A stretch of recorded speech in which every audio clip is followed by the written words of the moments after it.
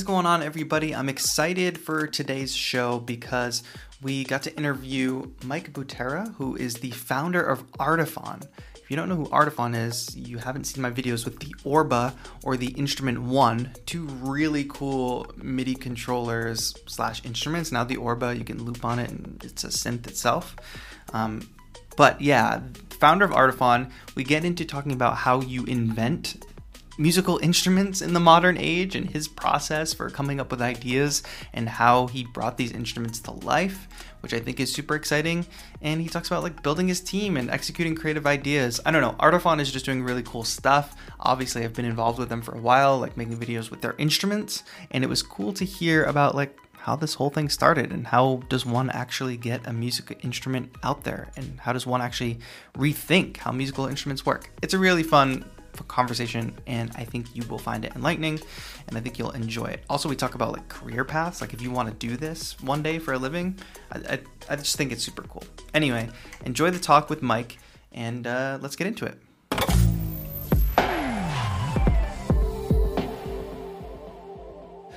Let's bring in our friend Mike from Artiphon. Mike, welcome to the show. Hi.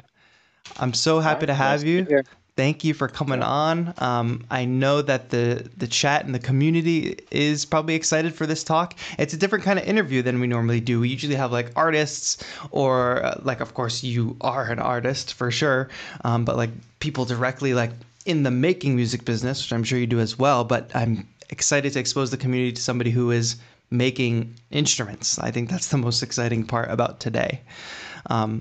What's cool and what I kind of want to start with is maybe how do you define yourself and what you do? I always ask this of, you know, the artists that we have on too. It's like, how do you define yourself? Are you a content creator? Are you a musician? Are you whatever? So I think on your level, you can probably answer this in many different ways. But Mike, founder of Artiphon, how do you define yourself in this 2020 music and technology world? That's a great opening question. I have been, I used to be a musician, on the road and songwriter and all that. I went to school for this kind of stuff, and then I ended up doing graduate work in technology and sound and theory and all that. So I've kind of, even before getting into musical instrument design, got to play with a few identities there, Yeah. and be creative in those different ways. I think these days, for me, what's really driving me and therefore kind of defining what I do, I think is this aspect of design that's about empowering other people to be creative. Like I've been able to be creative in my life. I grew up playing violin and I learned how to use these tools. But then really the challenge that I'm taking on now is how to bring that same kind of creative empowerment to other people. So I think the simple answer would be I see myself as a designer of creative experiences Wow. for people, that can take the form of more traditional musical instrument type stuff, but then getting into very new territories of what we can redefine as musically creative that aren't just, which instrument do you play and what genre do you play, that kind of thing. Yeah, that's an amazing definition. This designer of, the creative tools. I wonder, can you tell us a little bit about like when was the moment where you were like, oh, all these instruments that already exist, they're fine, but what if, there was something different? Like what if I could create something different? Was there a spark for you? Did you meet somebody that was like, oh, you could make that idea that you have? Like what's that origin story there? Well, you kind of nailed it. So I was living in Nashville. This was about 10 years ago, and I had just finished my PhD, where I was studying sound and philosophy and technology and all this stuff. So I was very heady and publishing and doing that whole academic thing and teaching at the time. And I met a friend named Dave, and he had just left a consumer electronics company where they designed all kinds of accessories and lifestyle stuff and all that. And so we just totally, just dove in together, crazy, coffee and drinks and all kinds of conversations. And as we got to talking, I realized that, I was tossing out these ideas that were coming from my research, but then were really about applying it to culture. It wasn't like research for its own sake. It was like, yeah, well, this concept that has actually been going on for hundreds of years, and, uh, Facebook or whatever, social media kind of thing, like they kind of converge, and maybe we could do this. And he was like, yeah, that's a good idea. And so, he would toss out ideas, and pretty soon we actually started a design firm together to try to realize some of this stuff. Yeah. So we designed products for other people. The actual, like, the classic Nashville moment though did actually happen for me. It was about 10 years ago. I was at a dinner party with some friends behind their house, and this was a very rare thing. The house did not contain any musical instruments. In And this is Nashville. Nashville, which was Wow. very weird. Yeah. She was an artist, a visual artist. And so, it wasn't her thing. Anyway, there were a couple of musicians in the backyard. And so we were like, let's sing our songs to each other. Let's just do the kind of campfire thing. And nobody had an instrument. So I was like, oh, well, let's just get out our phones. And everyone laughed. Yeah, And, I mean, this was so fresh at the time, thinking totally. about this stuff. So I was like, no, seriously, there's these apps, and I showed them you can, like, choose your chord and strum on the screen, or play a little thing. Like So people got GarageBand on into an it. iPhone, like iPhone 3G status. Yeah, Yeah. yeah, exactly. So after the laughs, we actually did start passing around our phones. I think I hooked it up to like an external speaker, and people, most songs are three or four chords. So Sure. we got the hang of it, and it was great. We really enjoyed it. But what I realized is we were sitting there, and we were staring at our screens. Like, all our friends are sitting around. But like when I was, playing and singing, I was doing it. I looked like this, Yeah. just staring at a screen. And I realized that even though we have these whole studios and infinite sounds in our pockets and all that stuff, the ergonomics of digital music, whether it's the phone in your hands or your laptop screen, it's the same. It's the same posture. It's kind of like you're ignoring the world, and Totally. you're in your little zone. And so I thought, what would it take to get people back out into the world, like an acoustic guitar does, and traditional instruments, and give the ergonomics and even like the haptic feedback of traditional instruments, the muscle memory if you had developed it, but also really the thing for me was, how can we take these traditional gestures, abstract them? Like, it's not a guitar, it's a strum. Right. It's not a piano key, it's a tap or a press. It's not a violin, it's a slide. Let's look at these gestures in the abstract, and then create devices. At first I was like, well, we could create a range of devices, and I was like, well, we could slam them into one Yeah. and create a single device that could kind of do all those gestures, not quite be any of those instruments, it's not trying to be, but let people participate in them and plug into all these amazing sounds that are in our pockets. And then the instrument one For sure. happened. Yeah. So that's what started. Let's maybe talk about that, the origin of the instrument one, or maybe even like, I think what would be really interesting is what is even the process of designing, prototyping, getting something like this to market. Basically, like, it starts with Yeah. the idea. It starts with how do we explode all these gestures like strum and slide, and how do we get them into a package, and then like getting that made. Like, I know I've seen early pictures, I believe, of an early prototype, and it looks nothing like this. It looks very different, Dude, it was wood. which is cool. Yeah, Maybe some it limited was. collector's edition someday. um, we experimented with a lot of different form factors, some of which took on more experimental, spacey kind of things, and others which were super simplified, minimalist kind of things. I think we ended up definitely in the minimalist side of it. Yeah. Um, But a lot of people looking at Artifon now might think we're some, big company who has it all together. I mean, we're still startup, and even this many years later, we're trying to figure this stuff out every day. Yeah. So the way I started designing things and gathering people together who had different skill sets to do different parts of it is the same thing we're doing today. We have thousands of customers now rather than zero, but it's actually I feels very similar to me as it did 10 years ago. So basically, what I did is I started with that concept, did a lot of not just drawings but like user experience mapping. So UX is this field; it takes a lot of different forms, but thinking through who the users are, what they really desire, what, and not necessarily even what they're asking for explicitly, because usually that's a problem based thing, Hmm. but like what do they really want, and then which thing that they want do you want to tackle. And I realized obviously we couldn't do it all.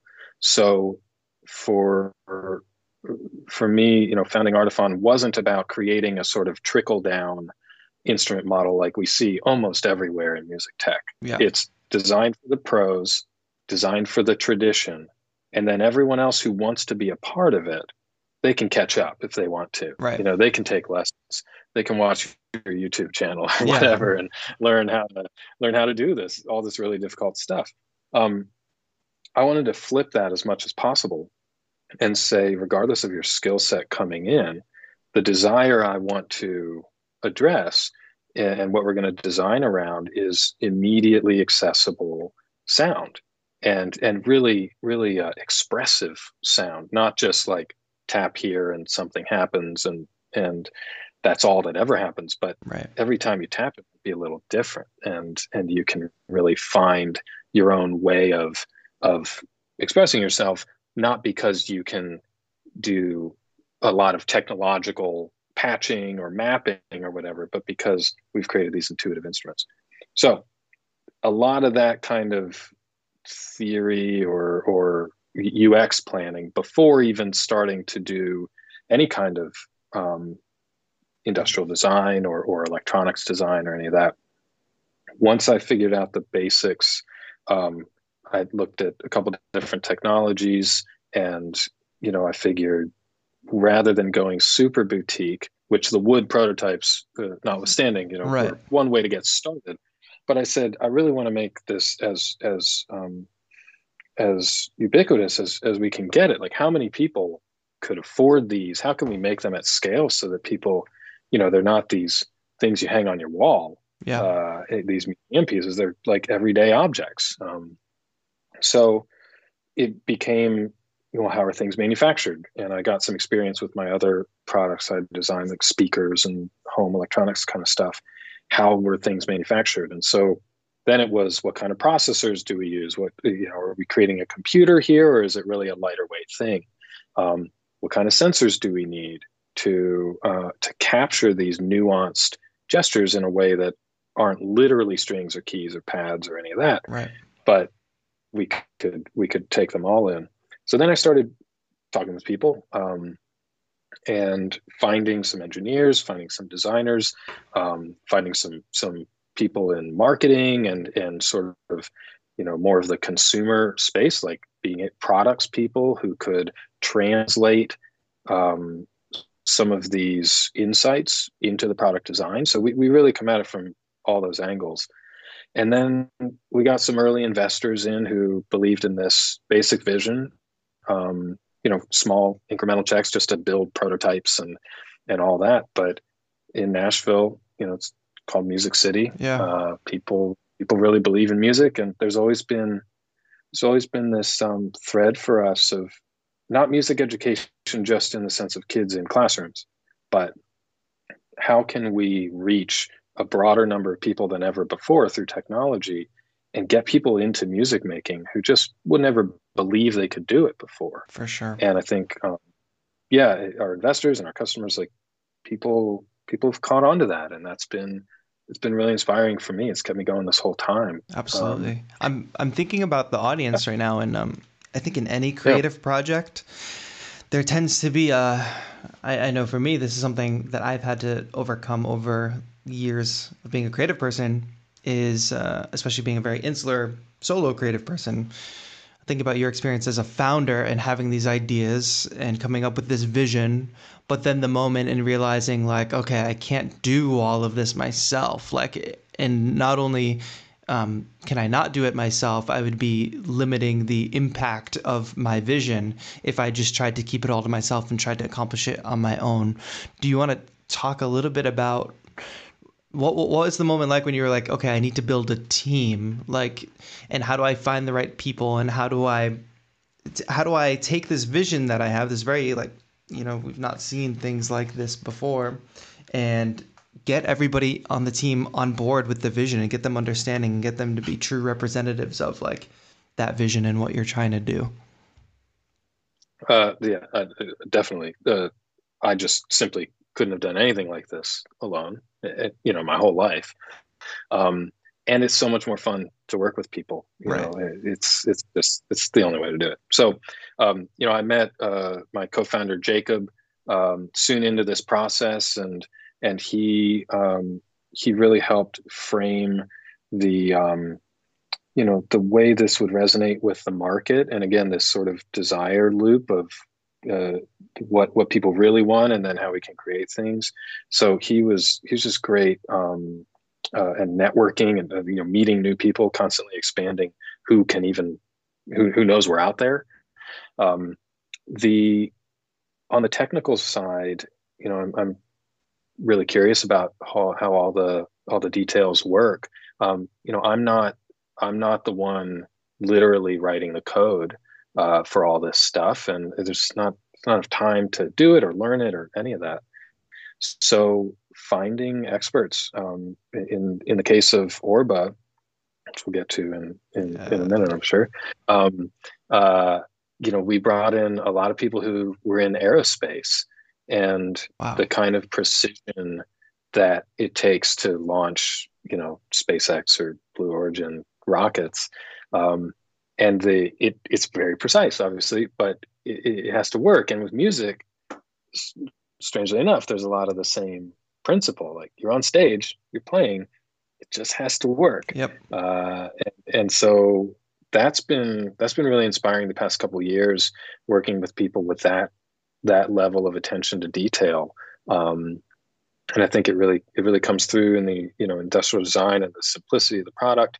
And now, as we're building out more and more features with like firmware updates and all that, there's just so much we can do. So I'm just constantly inspired by our own team, and we're always meeting people and collaborating with people, like other brands and customers and artists, are feeding in. Like, we just released a Max for Live, um, kind of a download on our website to map Orba in Ableton. And we didn't do that alone. Like, one of our beta testers was like, "Hey, can I build this? Like this, I Yeah, really want this. And if I build it, would you use it?" And we're like, "Yeah, man, let's do for this." sure. So it's not even just our own little team. We're just a couple people. It's the whole community that we're building Yeah. around us, who, yeah, is constantly inspiring us. And obviously, that's why we're doing it at all. Yeah, So let's talk about that yeah. a little bit too, because I know both Instrument One and Orba were Kickstarter funded, right? Kickstarter Oh projects, yeah. which I think is a cool aspect to talk about too. Like the Kickstarter community, I think what ultimately ends up happening, and what I'm seeing, because I'm a member of an Orba Facebook group now. I was encouraged to join, and it's really cool.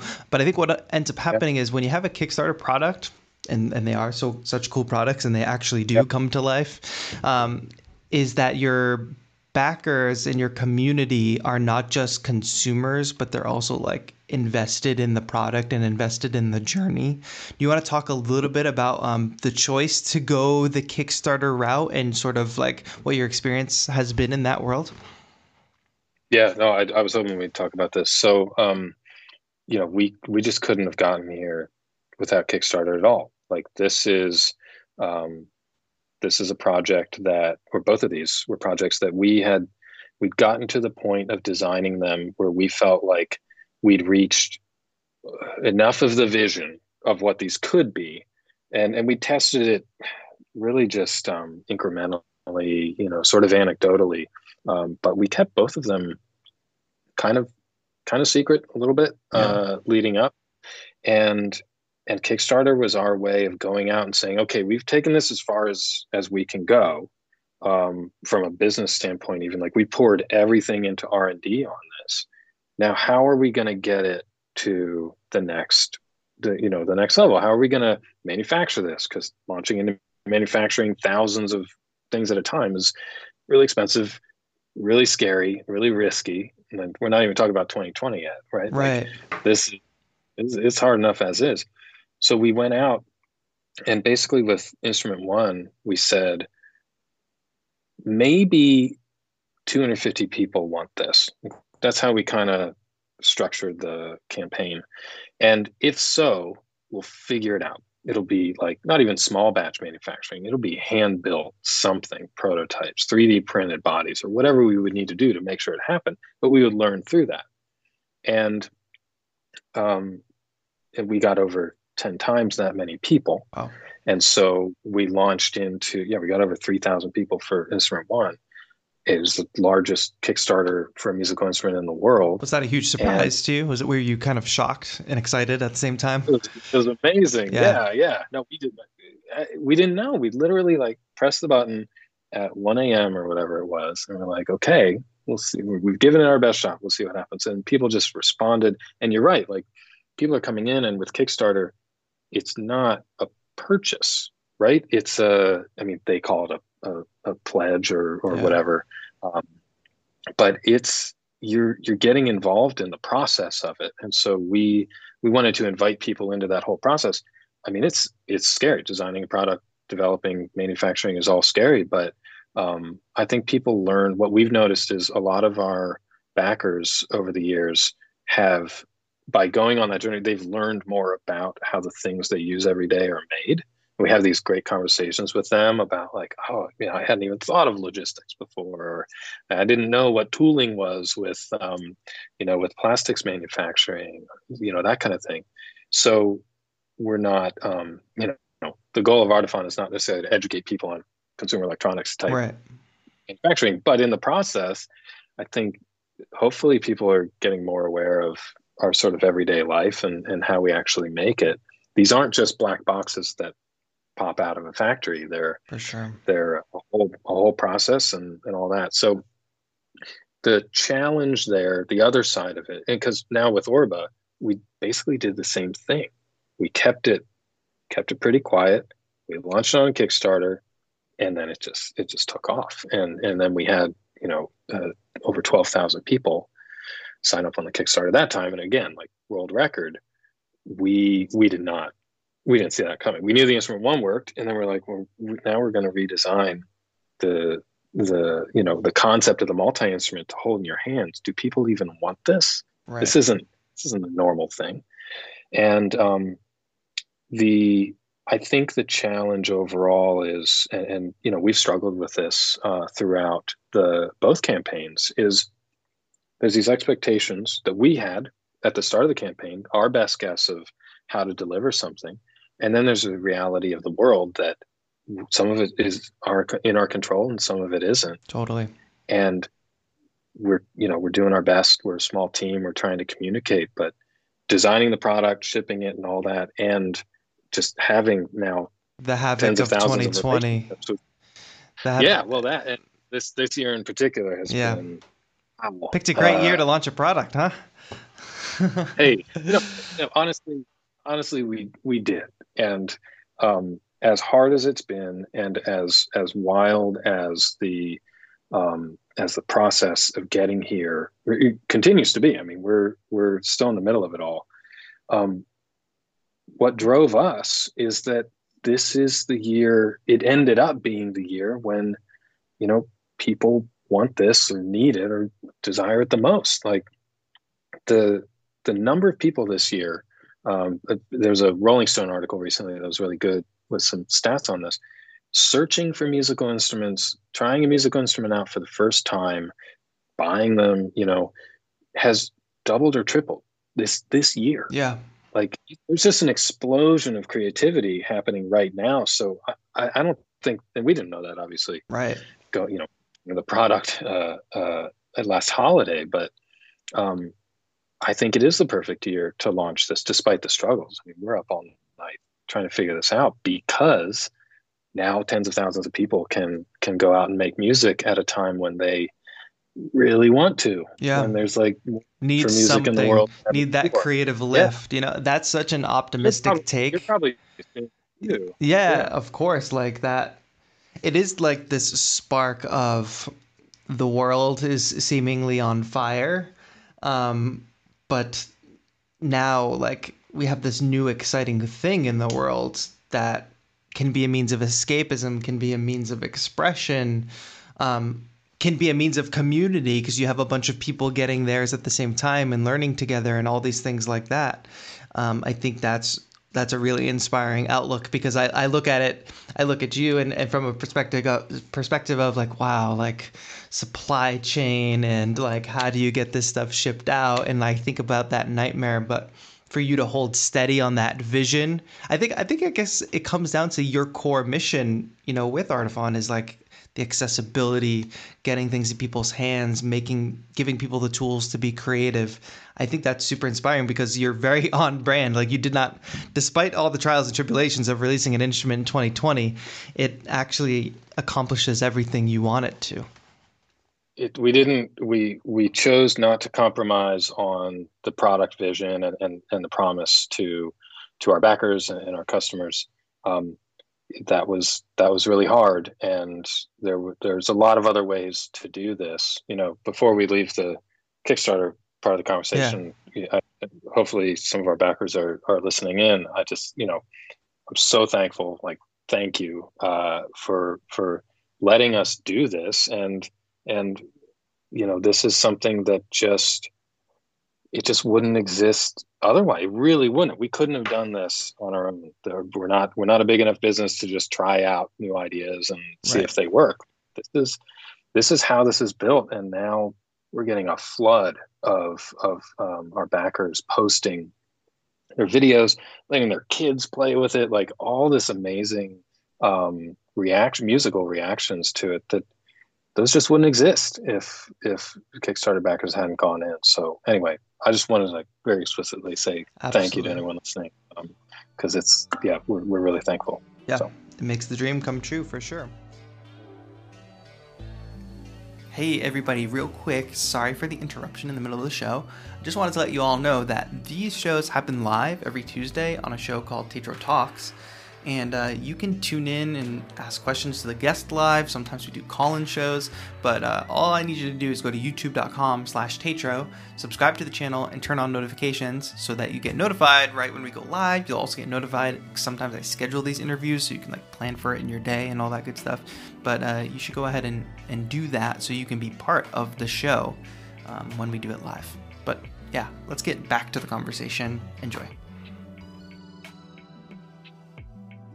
And now the Orba, the latest instrument from Artifon. And we were going to get into talking about the Orba. And for those of you who don't know, for those of you who haven't seen my content with it yet, my performance and my kind of performance breakdown, I figure, Mike, you want to just give us a overview of what you've got going on with Orba here? yeah, of course. I do want to make sure we're getting to those questions, but I'll leave that to for you. sure. I'll make sure we do. How about Okay, good. this one? Well, this one I believe is referencing instrument 1, but let's apply it to Orba. How long did it take? The question is from Seon in the chat. How long did it take you to make the Artifon prototype? In the original design, did you plan for the iPhone in mind? So I think that's instrument 1 base. Maybe talk about both. Yeah. So from I'll do prototype both. to getting it out. Yeah. Yeah. So instrument 1 was a 4-year R&D process. Wow. We started out and it had a dock in it originally for the 3GS, and then the 4, and then I think it was after the 5. We were like, you can't Yeah, get a dock. let's break Like, that. Oh, my Orba yeah, is ready. Let's break that down for people. So there was a version of this instrument that you would take your iPhone. Obviously, the iPhones were not this size, and this was not what it looked like. But you would dock the phone right into the instrument. But that was fairly it was common convenient. back then. That there were keyboards It that was did cool. that. Yeah, It kind of makes yeah. sense. I had one. Yeah, it was like 30-pin cable, like all Yeah, that stuff. not very So future proof. Was that kind of the reason for pivoting, or was it just sort of a different yeah, decision? we wanted to go more universal than that. Yeah, Yeah, 4 years of R&D on that, and a bunch of redesigns. I think we had like 5 different sort of generations of the electronics and the design and all that. And then yeah, we launched on Kickstarter after that, and kind of figured it out. Orba has been about a 2-year process, and so longer than that in its original conception. Really, just the idea of this handheld, really gestural controller. But the way that what we know of Orba today. Which I'll give a quick overview, yeah. has been about a 2-year process. And I think we learned a lot from the initial Instrument One design, that we Yeah, were able to kind of get there a little faster. But it's not too fast. I mean, that sounds it's been fast to constant. me. Two years to bring this like new little instrument into the world. And you know what I find remarkable too is that a lot of times, small companies do Kickstarters or whatever, put out a really cool product, and then their next product it kind of is just either unrelated or you can't even tell that they go together. But these two, like, the DNA is very clear. Like, it's very clear that these two are in the same family. They are related. Whether it's like the built-in speaker, the expressiveness, like the attention to expression, the multiple ways of playing it. I just think that that's really cool. The aesthetic, obviously, you carried the DNA through. I assume that that's a very intentional vision on your part. It, yeah, I mean, the sort of minimalist design Yeah. overall was key. Um, and then we wanted to apply the lessons we learned from Instrument One into Orba, and make sure that someone coming from Instrument One to an Orba could kind of feel a similar vibe. It's a pretty different use case in a lot of ways. But whereas the Instrument One is really focused on translating all these traditional gestures into a digital workflow, Orba is not as much about traditional gestures, like what you would do on a ukulele or even a drum or whatever, but it's about what our fingers do every day.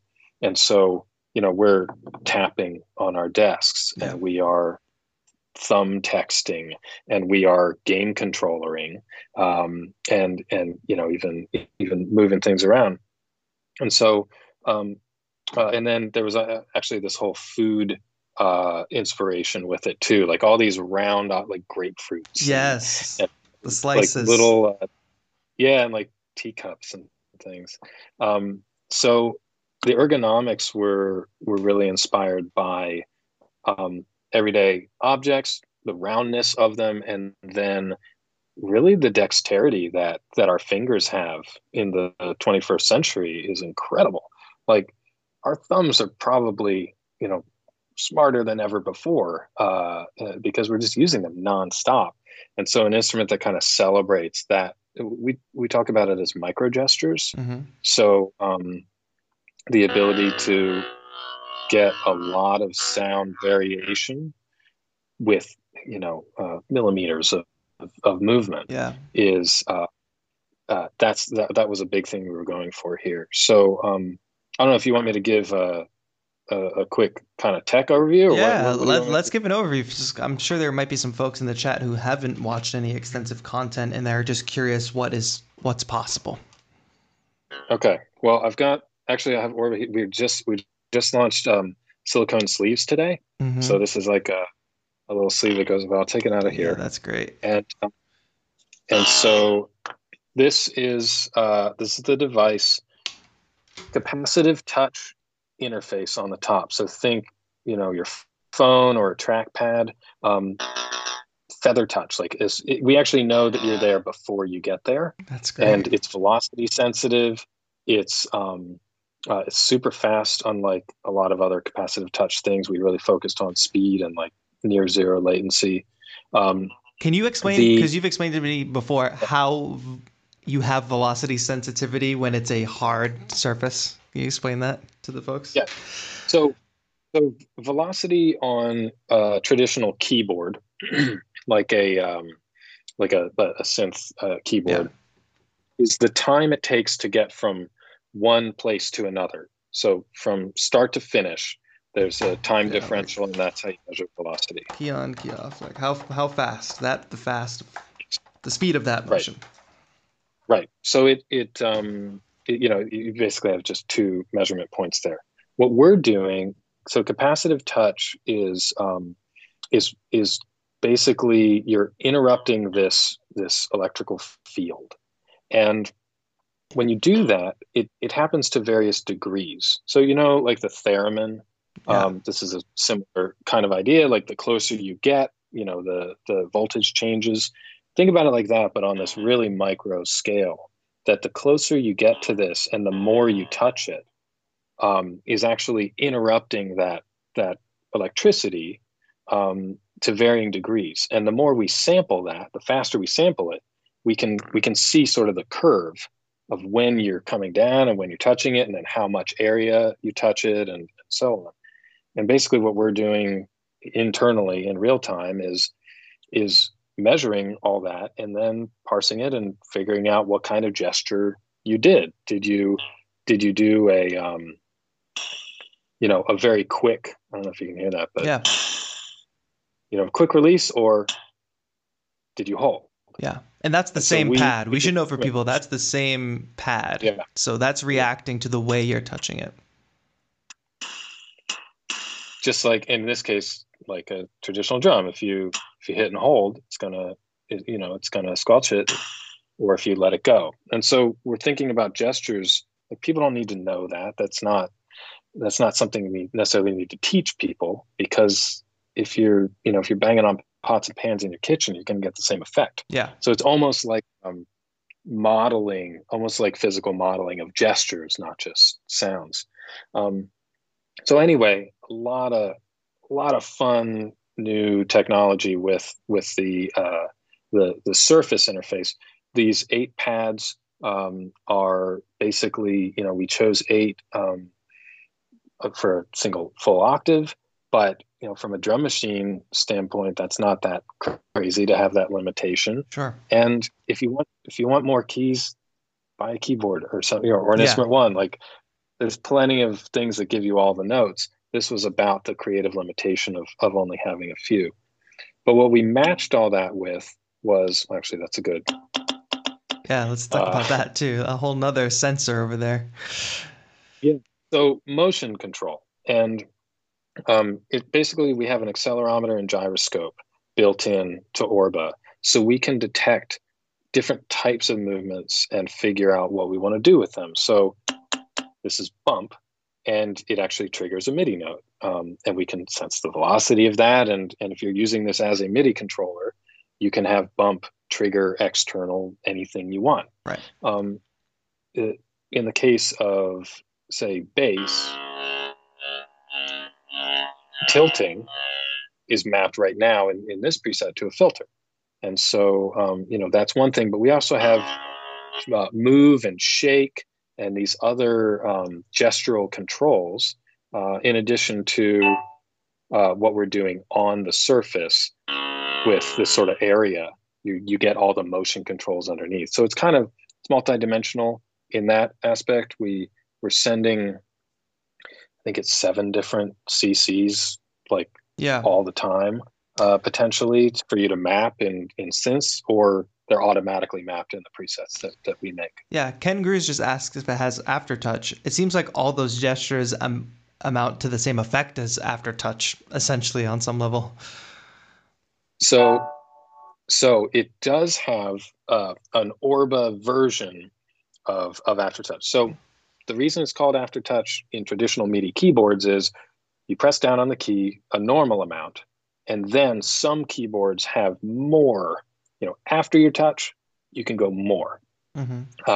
It's sort of how to think about it. So what we have is pressure on here. Now the instrument one has a actually pressure sensitive surface Right.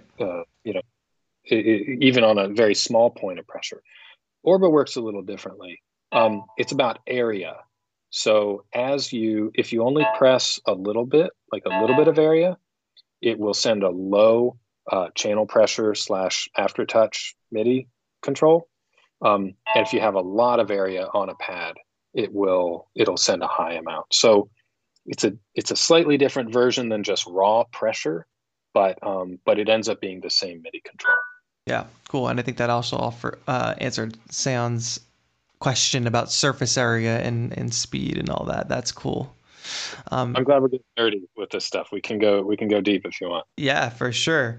Well, I guess it's worth explaining because you've been bouncing between instruments, but just the basic fact of like you've got drum, bass, chord, and lead presets. Okay, so now we're into kind of song design. Yeah. So the sensors we talked about, I should mention, it has a built-in synth.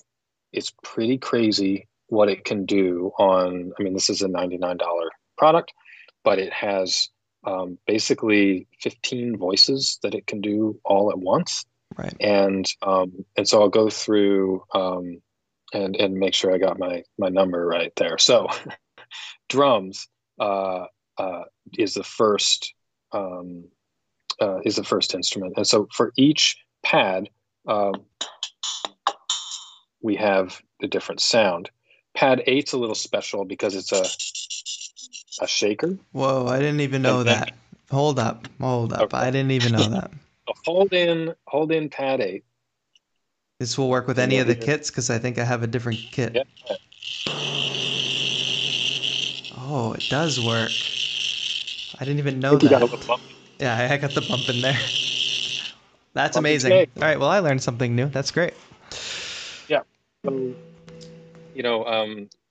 Kids love it and annoy their parents with it too. It's totally. Really fun to watch. So that's drum and pretty straightforward. I already mentioned about a lot of these sounds you can do as an open tap or more as a press hold kind of thing.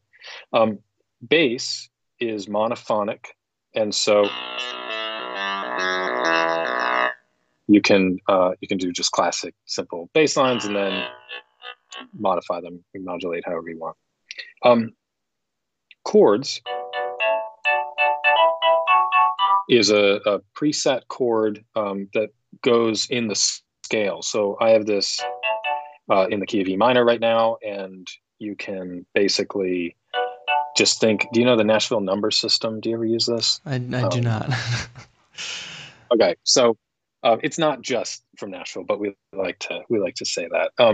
So the idea is, let's say you're in the key of C, 1 is C, 4 is F, 5 is G. Yeah, of course, yeah. You know what I'm talking about. So it was Roman numerals.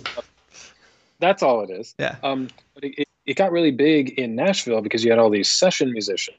And you just call out 1465 or something like that. Yeah. That's all you got to do. And then it doesn't. And now we're going to be in A minor. Yeah. And we got to go up. So now we're in B minor, and nobody cares. It's still 1465. Yeah.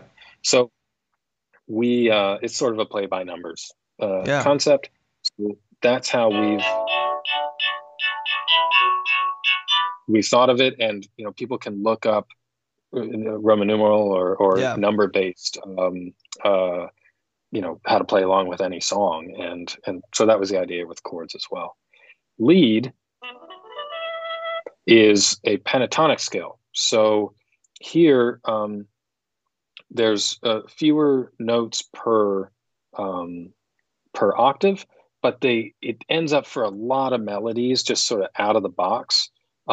It's going to work with almost any chord underneath. Yeah. And so by the time you layer drum, bass, and chord, and you're getting to lead, you probably, for just sort of casual playing, you want something that's just kind of going to fit right in. And so we thought that would be fun out of the box to to have pentatonic. So all the same control,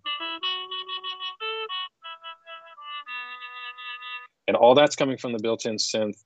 It's 4 notes.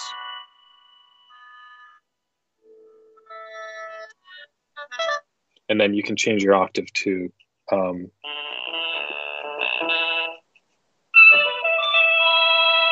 so you can change right on the device what you want your octave to be. Anyway, so you get 4 on lead, 3 on chord, 1 on bass, and then depending on how you look at it, like 9 on drums. Somebody do the math. It's at least 15. So right. Yeah, that's amazing. And then like we don't have to do a whole demo with it right now, but then also you take those sounds, you can loop them right on the device, you can set your BPM, loop, record, overdub. That's amazing. And then just not to leave this out, but because that's all amazing as a standalone device, I've been using it a lot as a MIDI controller. So just using it directly with Ableton as a Bluetooth MIDI controller nonetheless. So using it wirelessly with Ableton, all those modes still applying. So going from drum mode, lead mode, chord mode, and being able to play all my favorite VSTs and plugins in there as well. And then the same level of expression. So still being able to use that gyroscope and accelerometer and the different ways of touching the slices. So I just want to... Yeah, I mean, it's an MPE controller. Right. That is, has all these different dimensions. A lot of, more MPE stuff is coming out every day. So it's fun to be a part of that. And we're working on MIDI 2.0 as well, which is going to hopefully streamline the whole process of setting all this stuff up. There's still a lot of, nooks and crannies of the MIDI world to figure out. And it plays nicer, and that kind of stuff plays nicer with other DAWs than others. I mean, I'm an Ableton user and I love Ableton, but I will, of course, say that MPE is a pain in the ass to set up, and then all the different signals that come through when you start moving this thing around, like Ableton is not quite optimized for it yet. We can only hope for the future. Right. Very, very soon, I'm sure. Yeah. The two last sort of big part, it's a long conversation to describe what this small device can do, Yeah, exactly. But the idea was, how quickly can you make a song? And by song, we mean a musical idea. It can be 5 seconds long, whatever you. And so that's why we put the built-in looper. But also, as you're saying, with the MIDI controller, then, who cares about the sounds inside? It's not the point. Either USB or Bluetooth, and you're controlling anything, including like traditional analog gear. You go through basically USB MIDI out to MIDI DIN, and you can tap into anything you want, or CV for that matter, if you have a MIDI to CV converter. So I enjoy that stuff on the side. It's fun to, a lot of analog gear is about feeling like sort of the tactile nature of instruments again in electronic music, and so having a controller that is tactile and you can kind of close your eyes and just feel the music. That's where I end up on the weekends. TWD Industries asks, do they have a hand pan setting? So talking about those like hand pan drums, I believe, but I would say the experience is very close to that, like especially when you start playing in lead mode. Was that an inspiration? Because I can imagine a version of this. Go ahead and take this idea and make this happen in 2 years. But a version of this that is like, what would it be, like 5 or 6 times the size, so we can really get this kind of thing going on. Was that an inspiration? So yeah, hand pans, I mean, they're so relaxing. And actually, I was hoping to chat for a minute about kind of like, I don't know, wellness and like musical for sure. style kind of stuff. Cause I think we've talked about this before, but it's playing music is it's like a part of a healthy lifestyle, it's right? Therapeutic. It's like thing. So, but it's only therapeutic if the experience of doing it, I just we've talked about this before, and I've described it as like putting a guitar in an open tuning. If you put a guitar in an open tuning, you hand it to anybody, whether they have any guitar experience at all. They can strum through the strings, and it can feel good. But if you hand a normal guitar in standard tuning to somebody who has no idea, it becomes a stressful experience at some point. And Yeah. then let's talk about some of the ways, like with Orba, you sit down, you pick it up, and no matter your experience level, you can make something that sounds pretty good. Yeah. So we actually designed multiple sound packs in the Orba app that Yeah, you can load onto Orba. One of them's called Ohm, OHM, yeah, and another's called Ambient, and so I don't know. Can you hear that? Is that yes, coming through? And so the pentatonic scale really works well, where you can really just play anything. And what we find personally, and what we're seeing people do now is to, keep it on your desk, reach over when you just need like 30 seconds to pause and play a few notes. yeah, And even just the process, like that was even back to my research, like my PhD stuff. It was all where I got to with a lot of that research is people just want the world to sound, they want some control over their sonic space. Like they want a way to shut out sounds they don't want and bring in sounds they do want. And that's why we like close our windows when it's loud outside and put on headphones and, control our sonic world. Um, Orba's a way to do that that I hope as a musical instrument is actually more like the other objects in our lives that we that are just sort of there. Like we hold our phones all day and we yeah. kind of feels, I don't know, we're getting to the point, probably in an unhealthy extent, that it just feels right to have your phone in your hand. Like it's a sort of natural thing to In feel. that situation that you But just described, where it's like if it's on your desk, it becomes two options. It's the option of grab the phone and scroll through Twitter or Instagram or whatever, or grab Orba and just kind of be in the moment, making like changing your space with the sound. Like when those two yeah, options are presented, at least you have the option. you could say it's an alternative to social media. For It's sure. like, yeah, I think that's a really good comparison. So I want to design, back to your first question, actually, I want to design creative experiences that are a part of people's everyday lives, that aren't these separate things that you have to carve out time for, and that you don't feel good enough at ever. I want people to feel great from their first notes, and that the instrument is just part, just toss it on your couch, like toss it in a bag. Don't worry so much about whether you're going to scratch your Les Paul or whatever, Right. and just get out there and make music wherever you are. And music can be ubiquitous in that sense. It doesn't have to be sacred, and only reserved for musicians. So yeah, Orba is our latest attempt to get out there and inspire people to just make sound whenever they feel like it, within a couple seconds, and yeah, just kind of feel good. Yeah, that's amazing. Very Nashville philosophy coming out there. A And couple. I know you like the nerdy questions, so we had a yeah, couple around. Let me make sure I can find them. So Michael Grauman asks, "It seems the Orbis implementation is built to be opened up. Will there be a dev kit offered for the more technical music nerds later?" so we are still, yes, the answer is yes. We are still trying to catch up with our own sort of vision of what this can be with the feature set. So we're going to keep adding features in the next couple months here.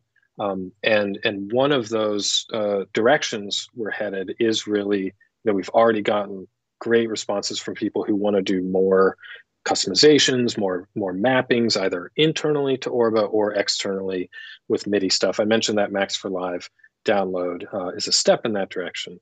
But yeah, we want to hear what people want to do. So, the technology in this can do a lot of different things. We need to make sure that we design it in a way that is useful for people.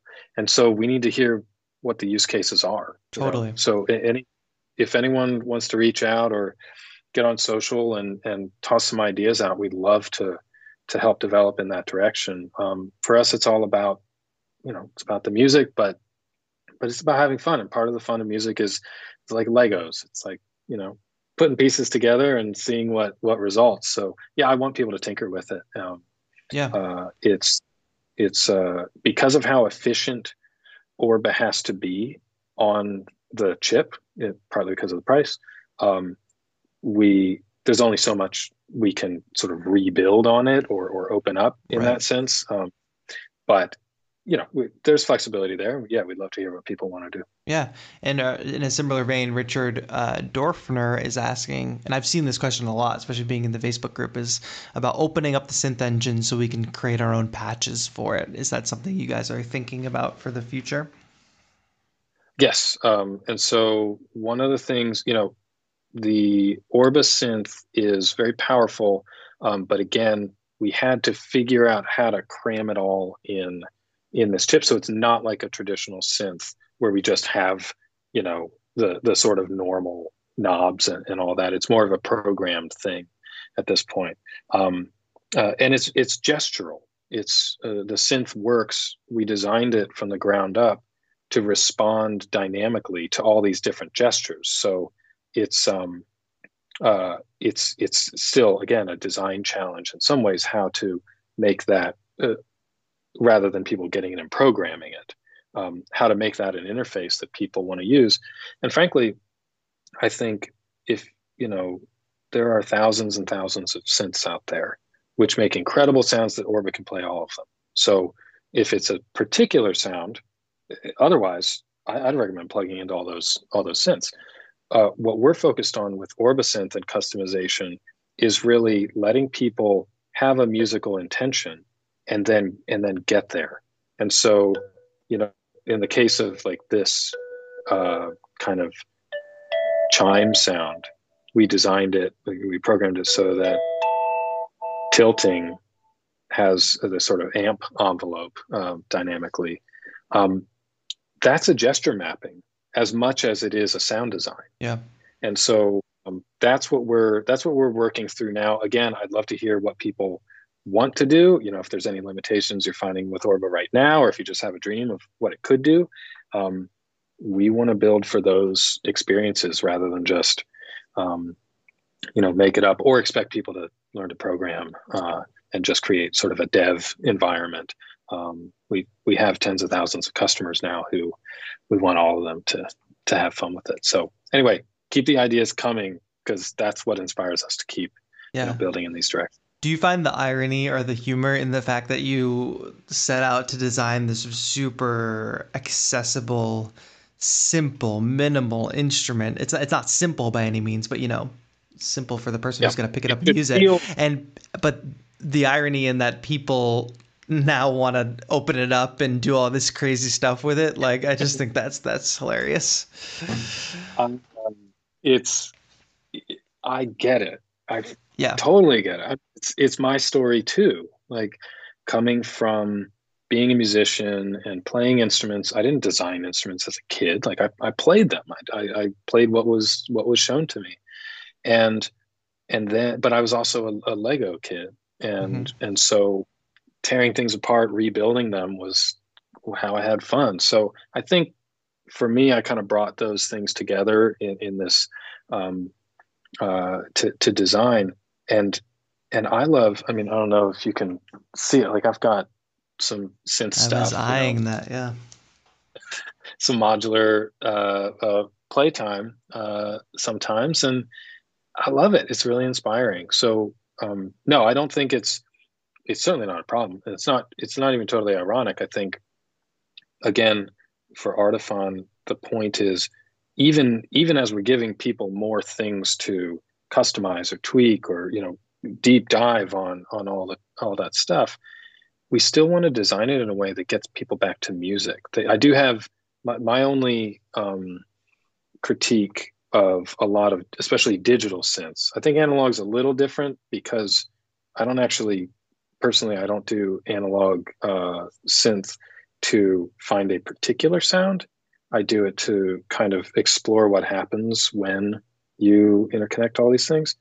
But with a lot of digital synths, you have thousands of presets in a in an app that in a VST or whatever that you download, and and you just like when you actually watch people, I don't know, maybe it's just me, but if I get on, if I open up Logic or something and I just start clicking through the sounds, and you try them for like half a second, you're like, nope, nope, nope, nope, nope, Right. not that, not that. And it gets you in this mind. It's almost like scrolling social media. True. It's just never ending, and you're not ever satisfied. And you get, you're 2 hours in, and you didn't make any music. You just like sampled sounds. Yeah. And so, if you want to do that, great. Like that's fun too.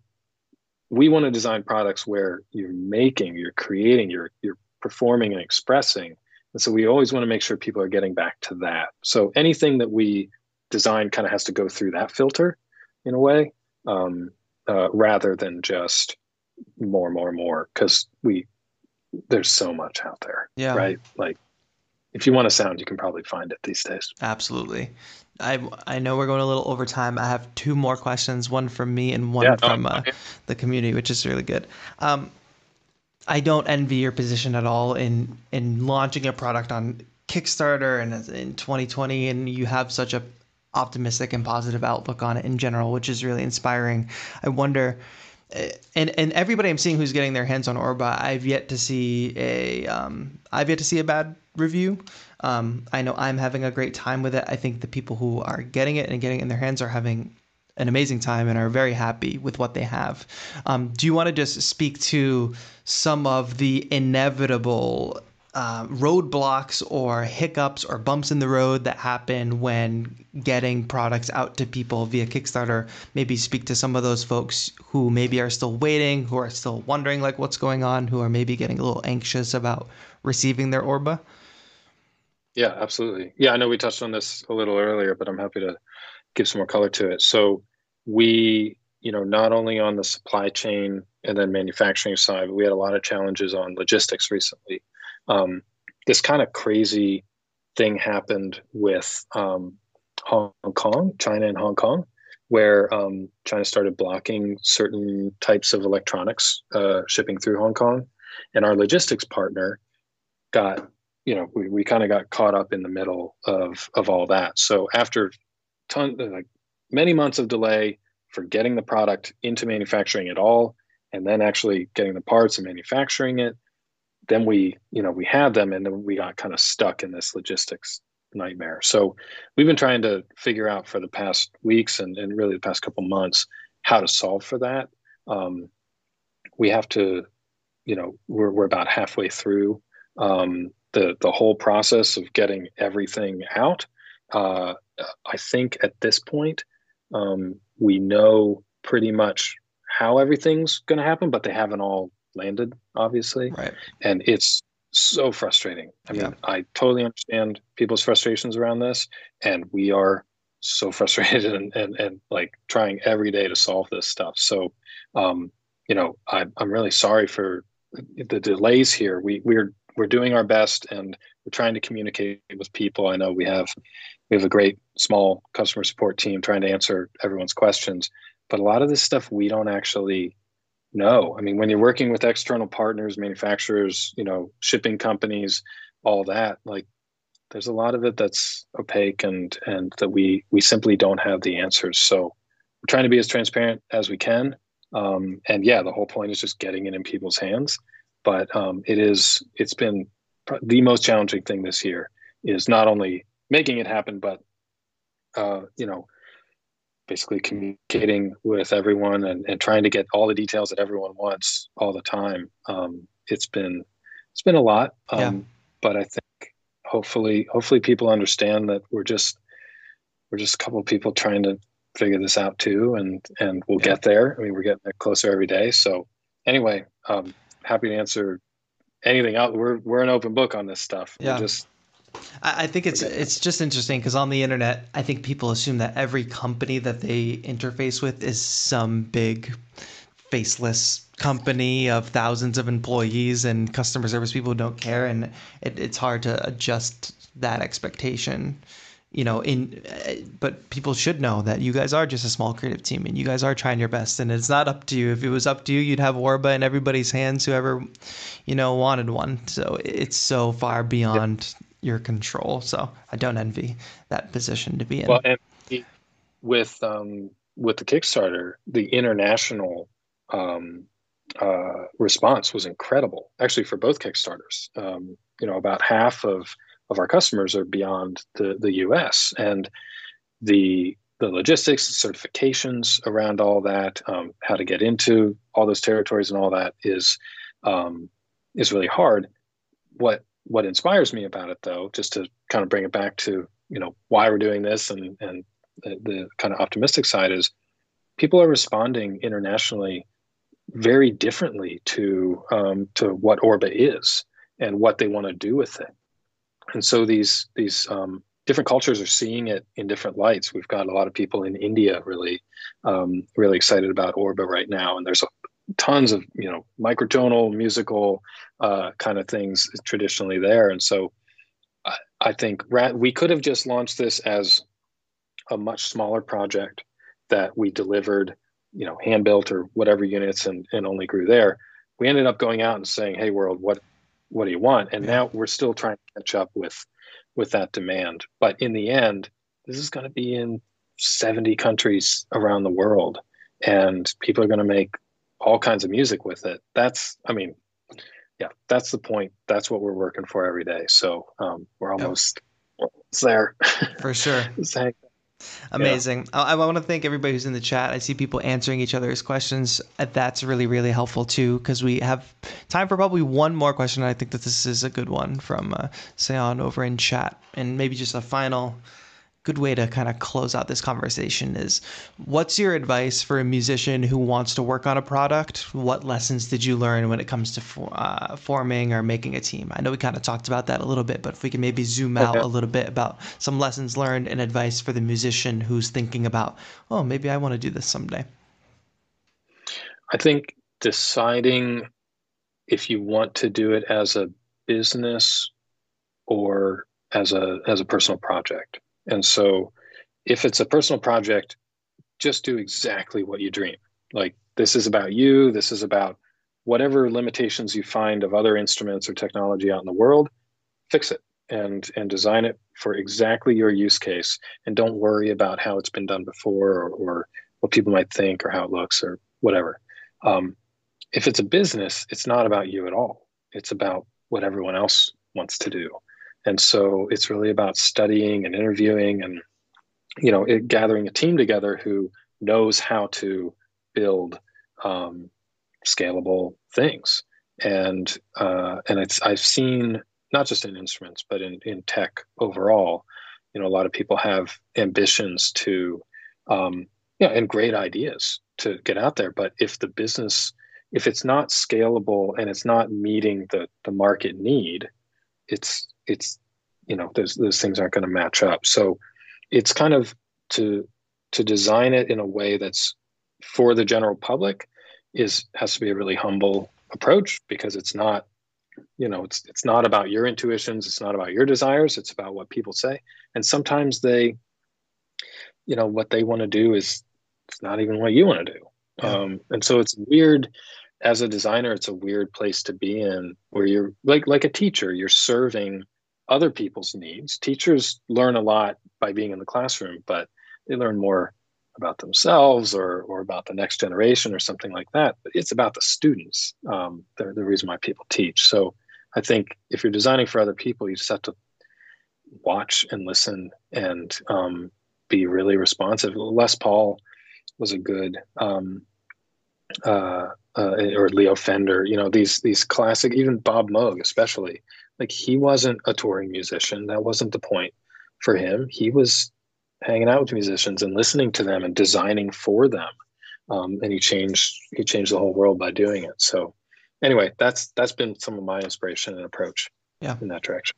That's great advice. I want to thank everybody who tuned in today. This was a really great chat. If you tuned in a little bit later, this stream will be up to watch again on my channel and on 343 Labs channel. I also usually put a podcast version up in my podcast feed, which is Tetro Radio on your favorite podcasting platform. You can find lots of good content up in that feed.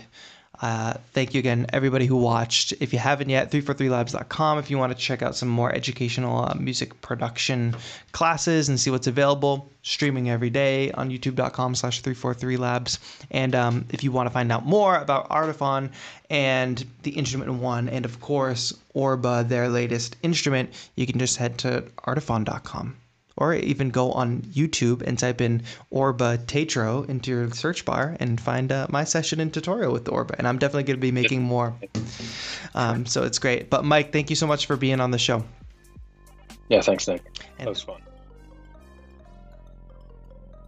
All right, that was our conversation with the founder of Artiphon. If you haven't yet, check out some of my videos with the Artiphon Orba or the Artiphon Instrument One. Just give it a Google. Just take a look at what these instruments look like if you haven't seen them before, and you can really understand kind of what we were talking about throughout this conversation. It's really inspiring and something I might think about doing one day, creating my own MIDI instrument. I've learned so much. Maybe I can take that knowledge and apply it to creating something new. I don't know. I think that would be cool. If you enjoyed this talk, go ahead and subscribe to this podcast. Leave it a rating. It would really mean a lot. Tweet at me at Nick Tetro. Let me know what you thought of the conversation. Let me know what you think of the podcast overall. And make sure you're subscribed over at youtube.com/Tetro. That's Taetro. Where I'm posting lots of beat making and tutorials and all that good stuff. Anyway, for now, thank you for listening to Tetro Radio. This has been Tetro. Have a good one.